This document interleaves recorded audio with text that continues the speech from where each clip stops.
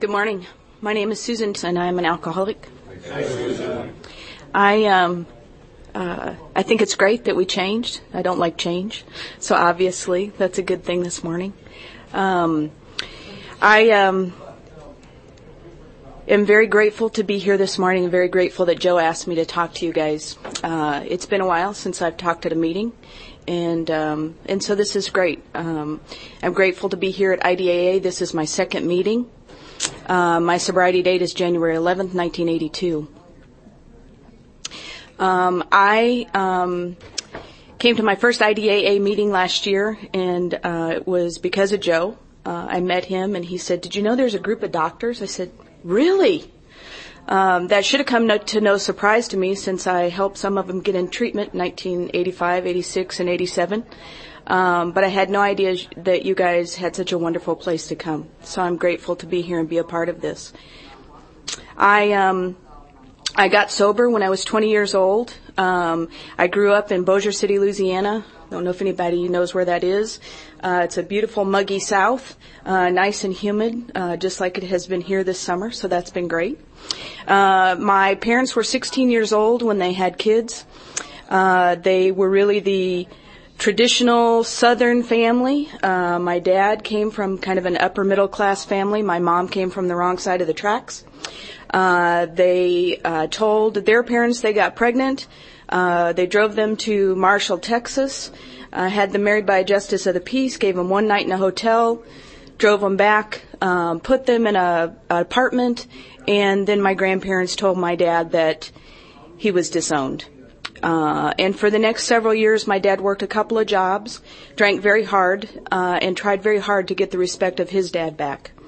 My grandfather was a self-made man, went to World War II, very proud, and was a true alcoholic. So like many people that I've heard speak here, we come from these wonderful families where we have these role models, and I loved my dad and I loved my grandfather, and I wanted to grow up and be just like them. Being a wonderful overachiever, I overshot the mark. When I started drinking at the age of 16, because I never would have done it before then because I was such a good kid, at the age of 16, the first time I ever drank, I blacked out. And every time I drank, I had some amazing, wonderful things happen that should have convinced me that I really can't drink.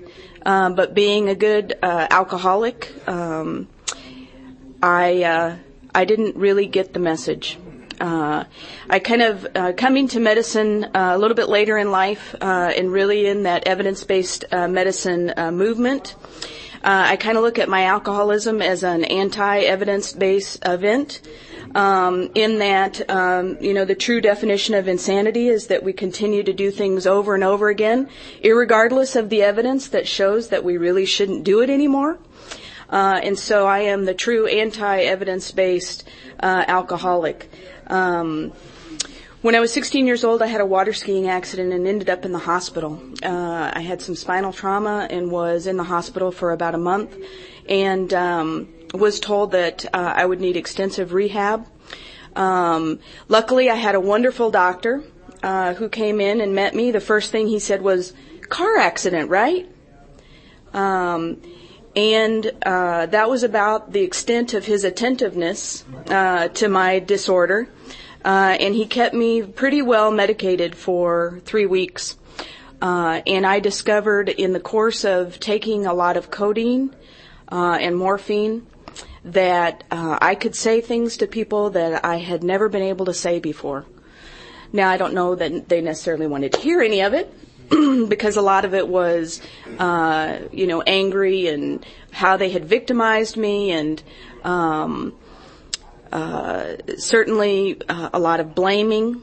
And that pretty much helped bring out that personality that many of us call that true alcoholic personality. And it was about that time that I met what I call my black snake. I don't know if any of you have that same messenger that whispers in your ear that tells you No, it's okay. You can do that. It'll be fine. And to me, that's kind of how I look at my alcoholism. I should have learned at that point that whenever I take any kind of chemical, my mind becomes a really bad neighborhood. One of those places you should never go alone after dark, because you get mugged. And that certainly is true for me whenever I use chemicals. Shortly after I got out of the hospital, I had my first drink, and it was one of those memorable occasions. I had no idea how to drink, so a friend and I went to a liquor store with our brand new minted fake IDs, and we bought a couple of bottles of gin. We had no idea what to do with the gin. We didn't know that you could mix it with something. So we just stopped by McDonald's, got a couple of straws, and went and parked under the bridge on the Shreveport side at the Red River Revel. And the last thing I remember, it tasted kind of like perfume, and we didn't feel anything, so we drank more. It didn't taste real good, so we discovered if we drank it really fast through the straw, that kind of tasted a little better. And I got out of the car, and the last thing I remember was looking around, and this grass was about this high. And the last thing I said was, "Oh my God, I had no idea the grass was this high." Subsequently going back, the grass was really only this high. I was already on the ground. Just didn't know it. That's the last thing I remember until I woke up sprawled across the top of a police car. Apparently I had blacked out. I had gone around the carnival, introduced myself to many people, one of them being my grandmother's best friend and her son. I didn't remember any of this, and then I went into the bathroom, locked myself into the bathroom, threw up everywhere, scared a number of women in the bathroom, and they had to get the police to come and get me out of the bathroom stall. And I woke up laying across the hood of the car, crying like any good new alcoholic would, screaming, "You can't arrest me and take me to jail. I'm the president of the National Honor Society." I'm sure they were looking at me thinking, what does that have to do with anything? But to me at the time, it made perfect sense. Of course, coming from a small town, my grandfather had been at World War II with the police chief, the mayor, many of his gambling buddies, and just like my grandfather, who was taken home and didn't feel any consequences, the policeman who happened to pick me up had gone to high school with my dad. I'm sure he and my dad had many escapades in high school. He asked me where I wanted to go. I told him a teacher's house. He took me there. I spent the night. She called my parents and lied to them, and that was the beginning of my enabling. The only consequences I felt the next day was I did go home. My mom felt bad for me because I looked miserable, brought me a glass of milk, and I don't know if any of you have ever tried to mix old gin with milk, but that was the extent of the consequences I remember for that day. And for the next 4 years, I drank daily. I manipulated. I lied. I stole. I probably did everything I possibly could in 4 years, being the overachiever I was. And it's the wonderful thing about going to AA meetings and going to conferences and being around all of the energy and hearing all of the stories of alcoholics is that gift of knowing that you're not alone. And even though I was very young when I started AA, the behaviors, the mentality, the thinking that I had already fine-tuned in many short years is amazing. And it's really a beautiful thing to hear all of that coming to these meetings, the similarities that we all have.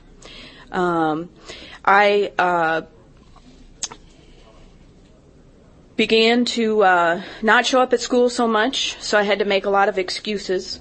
I was manipulative enough and articulate enough to join kind of an early college entry program, which thrilled my family to no end because no one had ever gone to college in my family. And so they supported it any way they could. That meant that I got to go to high school halftime and to college halftime, which was much better because those people were older and they drank more. So I could hang out with them and get drunk. The Louisiana State University in Shreveport had a 6-year medical program that they had started, and that was my goal. I knew I wanted to be a doctor from the time I was 8 years old, and can tell you exactly where I was when I told my mom that I wanted to be a doctor. We were driving to the bank. I had started working for my grandfather at a racetrack, and he owned the concessions at some racetracks, and at 8 years old he put us to work, and I started saving my money and told my mom, I'm going to go to college. I'm going to be a doctor. And I can remember her telling me at that time that it would be hard to convince my dad and my grandfather that it was be good for a girl to go to college, but I was pretty committed to it. You see, at that time, women got married and had kids, and they didn't really go to college. That was pretty rebellious at the time. But being rebellious in a subtle, quiet, innocent, manipulative sort of way, I figured there'd be some way for me to do it. So that's what I set out to do in that early entry program. Unfortunately, the people that I was hanging out with were very willing to give me alcohol whenever I asked for it, because I was fun when I was drinking. At first, I was loud. I wanted to do things. We'd go dancing. I was the life of the party. I wanted to just live life to the fullest every moment. And I would come up with great ideas, and some of those ideas were, like walking across the railroad tracks across the Red River when you're drunk. Not necessarily good ideas, but they seemed like good ideas at the time. I managed to not show up enough to class to where I didn't do well, and I barely graduated from high school. I had plenty of reasons and excuses for all of that, like most of us do, and made my first geographical at 17. I left home and went to the University of Houston on a music scholarship that I had managed to manipulate out of a group of people who cared for me a great deal, that I had been teaching band camps for every summer in high school. And once I got down there, I continued drinking, because drinking did something for me. I hear this repeatedly. When I heard it last night from Don. When I drank, I wasn't scared anymore.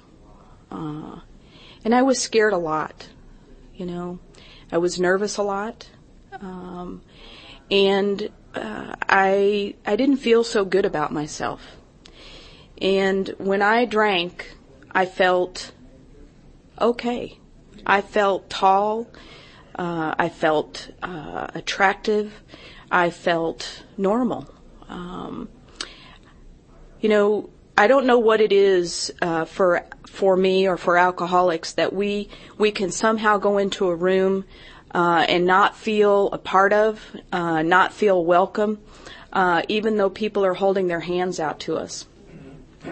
So alcohol for me made me feel like I belonged.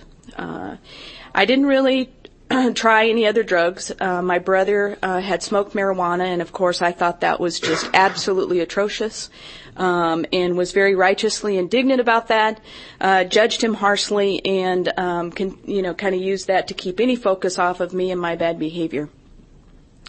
At the University of Houston, I again drank, joined a sorority. It seemed like a good idea. I've heard many people do that.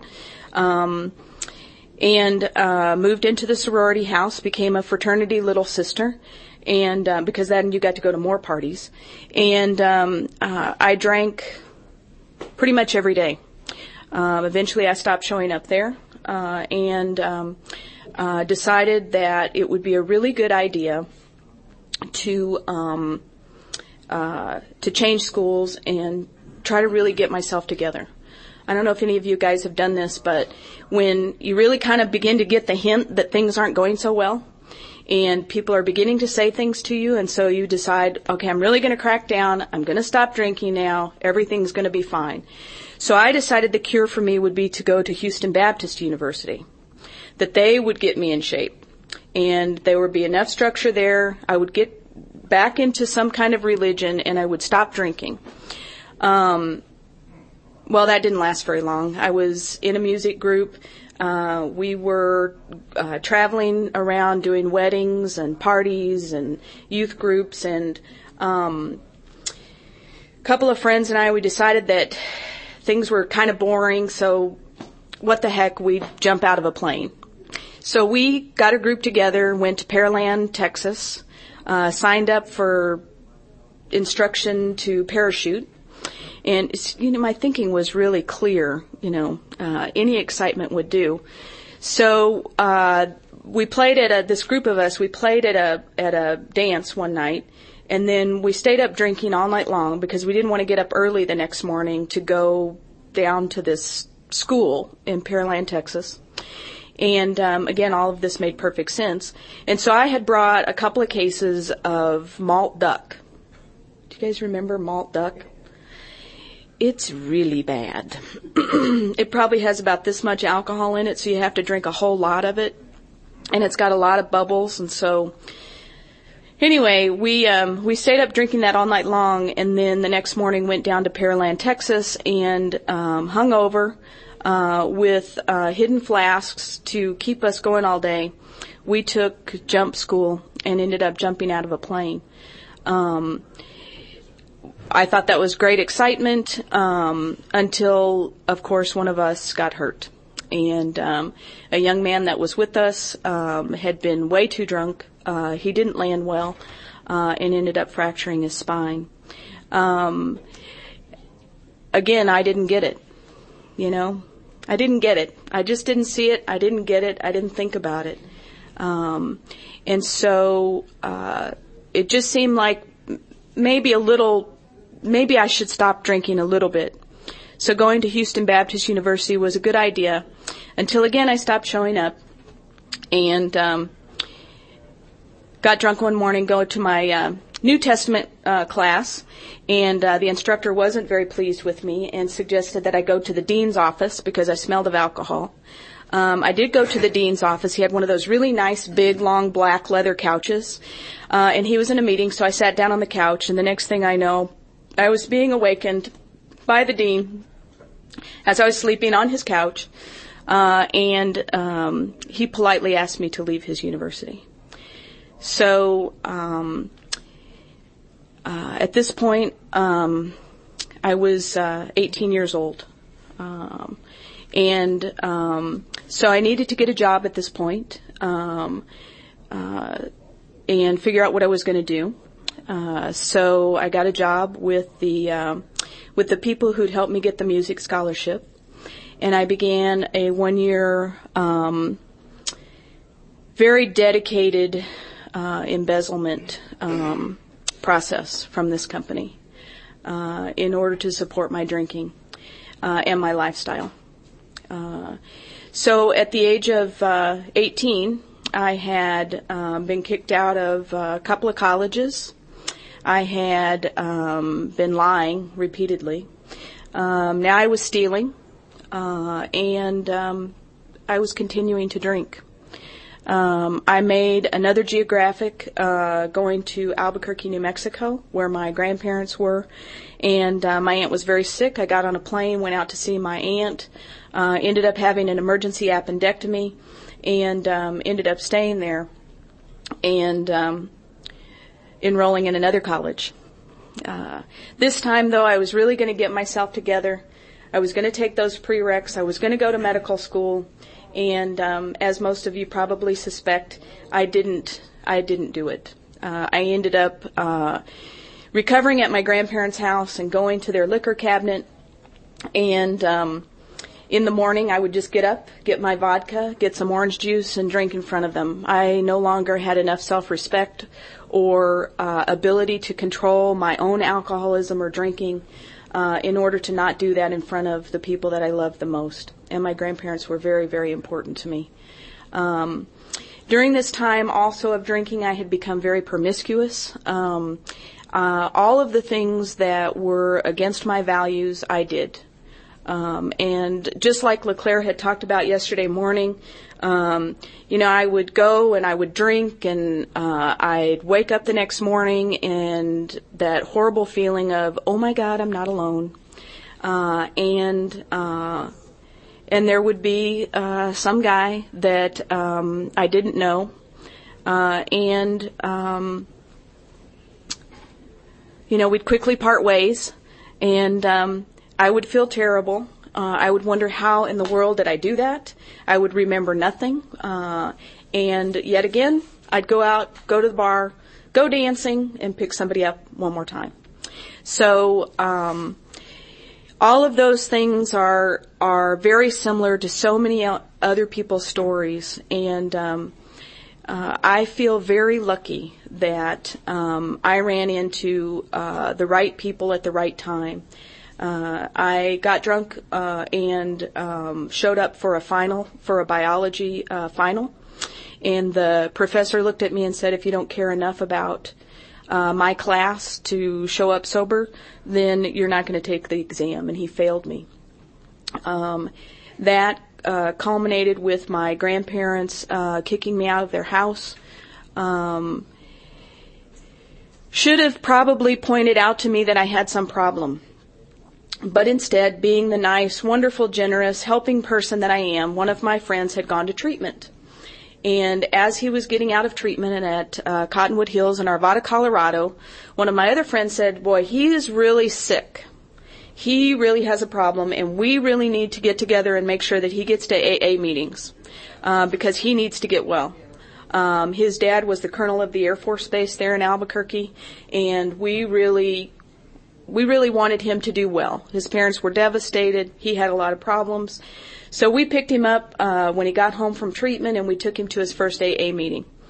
And all of you nice people said wonderful things to us. I must have looked like hell because many of them talked to me at a great length and handed me a lot of brochures.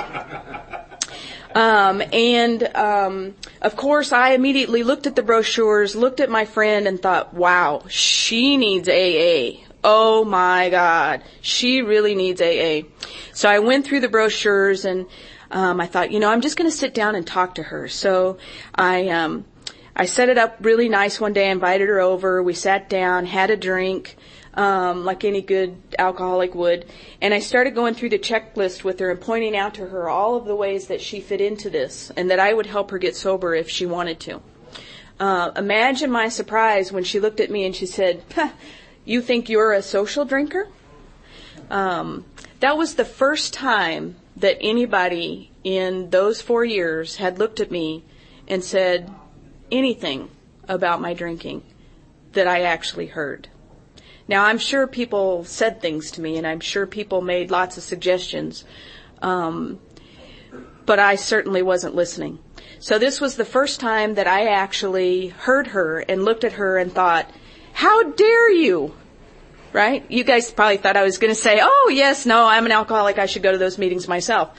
No, because one of the things that really got me through all of that was, in the big book it talks about us being egomaniacs with inferiority complexes. And I can talk openly now about feeling bad about myself, feeling scared, feeling lonely, all of those things that seem so embedded in my soul about feeling just worthless and useless. And yet on the outside and around other people, being arrogant, pompous, opinionated. My truth is the only truth, because it is the truth, right? Knowing what's best for everyone else, taking care of other people, and politely suggesting that I know what you need to do to take care of you. There's a great tape that I first heard when I first came to recovery called King Baby. And I was thinking about that this week. I wish I knew who recorded that tape some 20, 30 years ago. But it was a wonderful coincidence. I went in the bookstore and there's actually a Hazelton pamphlet called King Baby. And I thought, it's so true. I fear authority figures, and I manipulate them. I think that I'm wonderful, and don't see, that I'm not. It talks about in the big book too, the part where the tornado comes and everything's falling down. The whole world is getting blown away by your behavior. And there's huge consequences, and the alcoholic comes up out of the storm cellar and says, "Gee, Ma, ain't it grand the wind stopped blowing?" I, after 4 short years of drinking, had already honed all of those skills. And like I said, I wanted to be like my dad. I wanted to be like my grandfather. And being the overachiever I am, I really overshot the mark. I decided that she was wrong. I was a social drinker. I could stop any time I wanted to stop. And that, to prove it, I would go back to those meetings. And so I did set out to go to those meetings, and I went, to those discussion meetings, and I spent time telling them all the reasons why I wasn't an alcoholic. I'm sure they'd never had anyone show up and do that before. And after the meeting, these nice women would sit down with me and try to talk to me about alcoholism. And again, I would spend all of my time convincing them why I wasn't an alcoholic. They challenged me, of course, and said, if you're not, go ahead and stay sober for 30 days. I couldn't. I would stay sober for a couple of days, and then I'd drink, and then I'd try it again, and I'd drink, and I'd try it again. All the time, though, being so obstinate and so rebellious and so defiant in my very polite Southern way, I would go and show up at the meetings so that I could continue to convince them that I wasn't an alcoholic. So, I really do believe that I do have a God that's looked out for me, and the spirituality that I found in this program, is just, it's really, it is my life. It's everything that is the program for me. And, there's a million times in the course of whether it was jumping out of a plane, whether it was swinging from railroad tracks, whether it was driving drunk, on the Houston highways, whether it was the time that I picked the guy up off the freeway, went to dinner and then slept with him. There are so many times that I should have been dead. And I'm not. And so I think that's a miracle. And I hear people talk about that all the time, whether it's the drugs they mix, the amount they take, how we drink and the risks we take. There's so many times that, I should have been dead. And I'm sure there are so many times that I wanted to be dead, as I felt, lonely, lost, and alone in the midst of groups of people. I got lucky again. My higher power certainly has been with me. Those nice women at that meeting invited themselves to come over to my apartment. I was certainly willing. I wanted them to come over. Of course, I cleaned like crazy, like I hadn't done in months. Made it all look perfect. And they came over and sat on my couch. I served them tea. And got all the liquor, hid it. Everything looked perfect. And again, I was trying to convince them how I didn't need to, go to AA and everything was fine, and I wasn't an alcoholic. And I'd never had a DUI, I'd never been fired from a job, because I think getting kicked out of colleges nobody ever really mentions, so it doesn't really count, right? Certainly I really didn't relate to the drinking in the morning thing because I really never stopped. There was really never a stopping point or a starting point. So I really couldn't say, I never drink in the morning. I just drank all the time. These nice two women who I credit a lot of my early recovery to sat there and opened the big book and started reading the promises. And about that time, one of my friends came over. He had just had back surgery and knocked on the door, and he wanted to come in and make a sandwich. So I told him, come on in, go to the kitchen, make a sandwich, do whatever you'd like. And I sat back down. They continued to read the promises, and we chatted. About a couple of minutes later, then another friend came over, and she had another friend with her, and I think they had done something like dropped acid or something. They were pretty wild, pretty out of control, had been drinking. I think it was like 9 a.m. And so they came in laughing, talking. I introduced them all, tried to get them to calm down, get quiet, make a good appearance. Well, they kind of went swishing through there and went into the kitchen where Joe was. And, Jan made the mistake of slapping him on the back. And he'd had some painkillers and maybe a few other things to wash the painkillers down. He lost it. He turned around and grabbed her, slammed her up against the kitchen door. The two nice ladies from AA just sat there on the couch. They began to tear my entire kitchen apart. I'm appalled. I'm shocked. I'm terrified that these two women are seeing this perfect example of the chaos in my life. They proceed to tear the kitchen up and then move out into the living room where we are. And I felt like that cartoon, The Tasmanian Devil, where it's just whirling around. It probably only lasted a split second, but it seemed like it lasted for 5 days. And the two nice ladies from AA just sat there. Half of my apartment ended up on the front lawn, along with these three people who are screaming and fighting and yelling at each other. Who knows why, who knows what. I'm sure there was a lot of chemicals and alcohol involved. And the two nice ladies just sat there, didn't move, didn't say anything. I, of course, at this point am terrified. I'm crying. I'm completely, my whole entire theater production of how perfect and wonderful everything is in my life had just been taken out to the front lawn with half of my apartment. And I don't think that there could have been any better representation of what my life was like, what my friends were like. I could never have described it.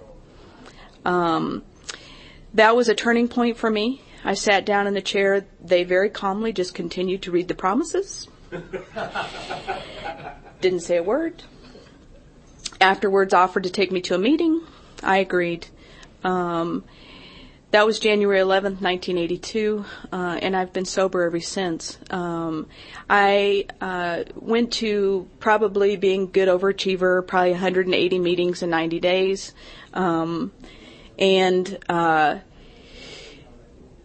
About 2.5 months into going to meetings all the time, these very nice two women put me on a plane and sent me to Cottonwood Hills in Arvada, Colorado, where I stayed for 45 days for inpatient treatment.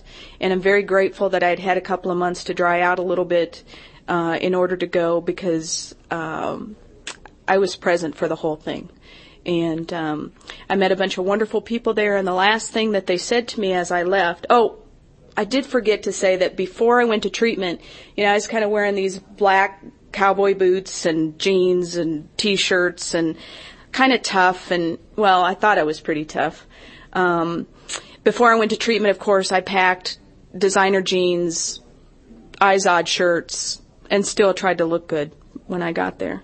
Luckily, they broke all that down and introduced me to the great program of Alcoholics Anonymous and a lot of love. So my sobriety, I actually now have been sober longer than the years I was old when I went to treatment. And for me, that's a miracle.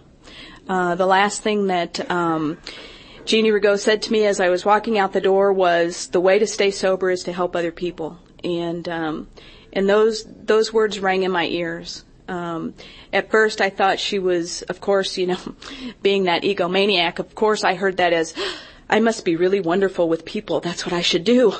And luckily I had a good sponsor who said, no, maybe she meant it because she knew that you're really at risk for relapsing and you really need to work the program and go to meetings. And So I did all of the stuff that I was told to do. I got a sponsor. I went to AA meetings with the 5-0 men in the front row with the big book. They told me how to work the steps. They welcomed me, even though I was 20 years old. I was kicked out of one meeting in Albuquerque because I was too young and had not experienced enough as an alcoholic. But luckily, that was only one meeting, and there wasn't a lot of young people around at that time. But after that, certainly young people in AA has grown tremendously over the years. Luckily, I didn't listen to them. I didn't think I needed to go and earn more points, and I stayed in recovery. I ended up going back to college, getting a degree, becoming a drug and alcohol therapist. I worked for Cottonwood Treatment Centers for 10 years. They loaned me out to Hughes Aircraft. I became an employee assistance person, got an MBA, ran an adult sexual trauma treatment program, and became a healthcare administrator, one of the evil ones. At least that's what they asked me about, or at least that's what one of my interviewers said when I interviewed for medical school. Why would someone from the dark side want to be in medicine, want to come and be a doctor? So I finally got back to my original dream. A friend of mine looked at me in my late 20s and said, you spend a lot of time helping other people. What is it that you really always wanted to do? And I think I probably needed to get really sober, and I needed to help other people, and I needed to build enough self-esteem to be able to say, yeah, I can go and do what I want to do. So I applied to medical school, got in, and I loved medical school. It was a great time, made a lot of friends, had a wonderful, fun time, still went to meetings, and had good connections.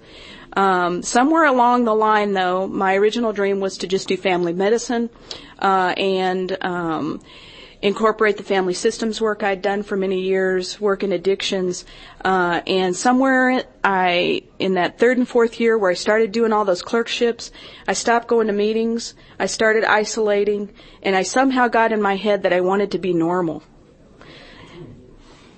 Remember that black snake I mentioned earlier?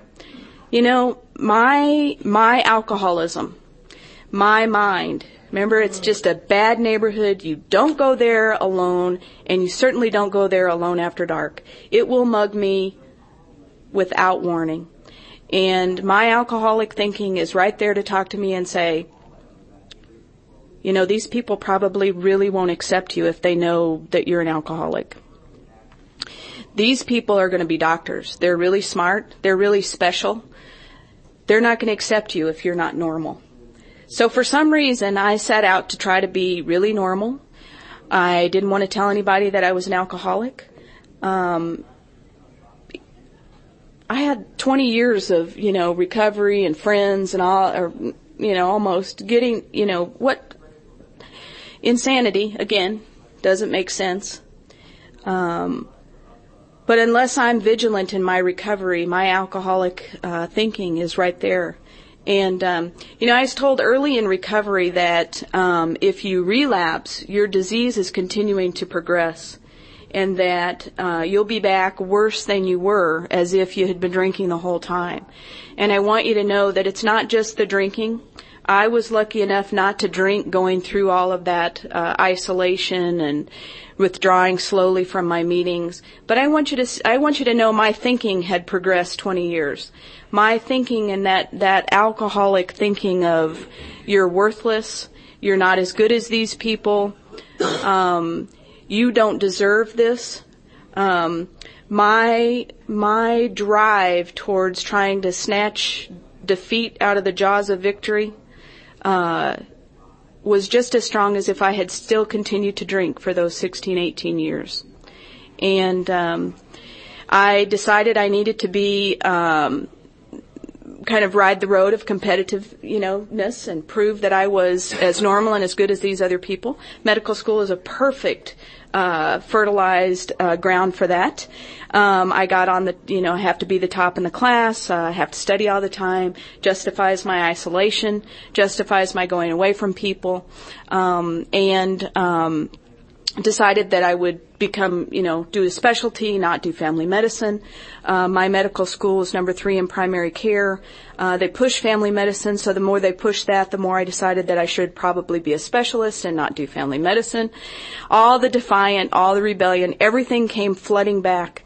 And I chose a medicine matched in a good university program, and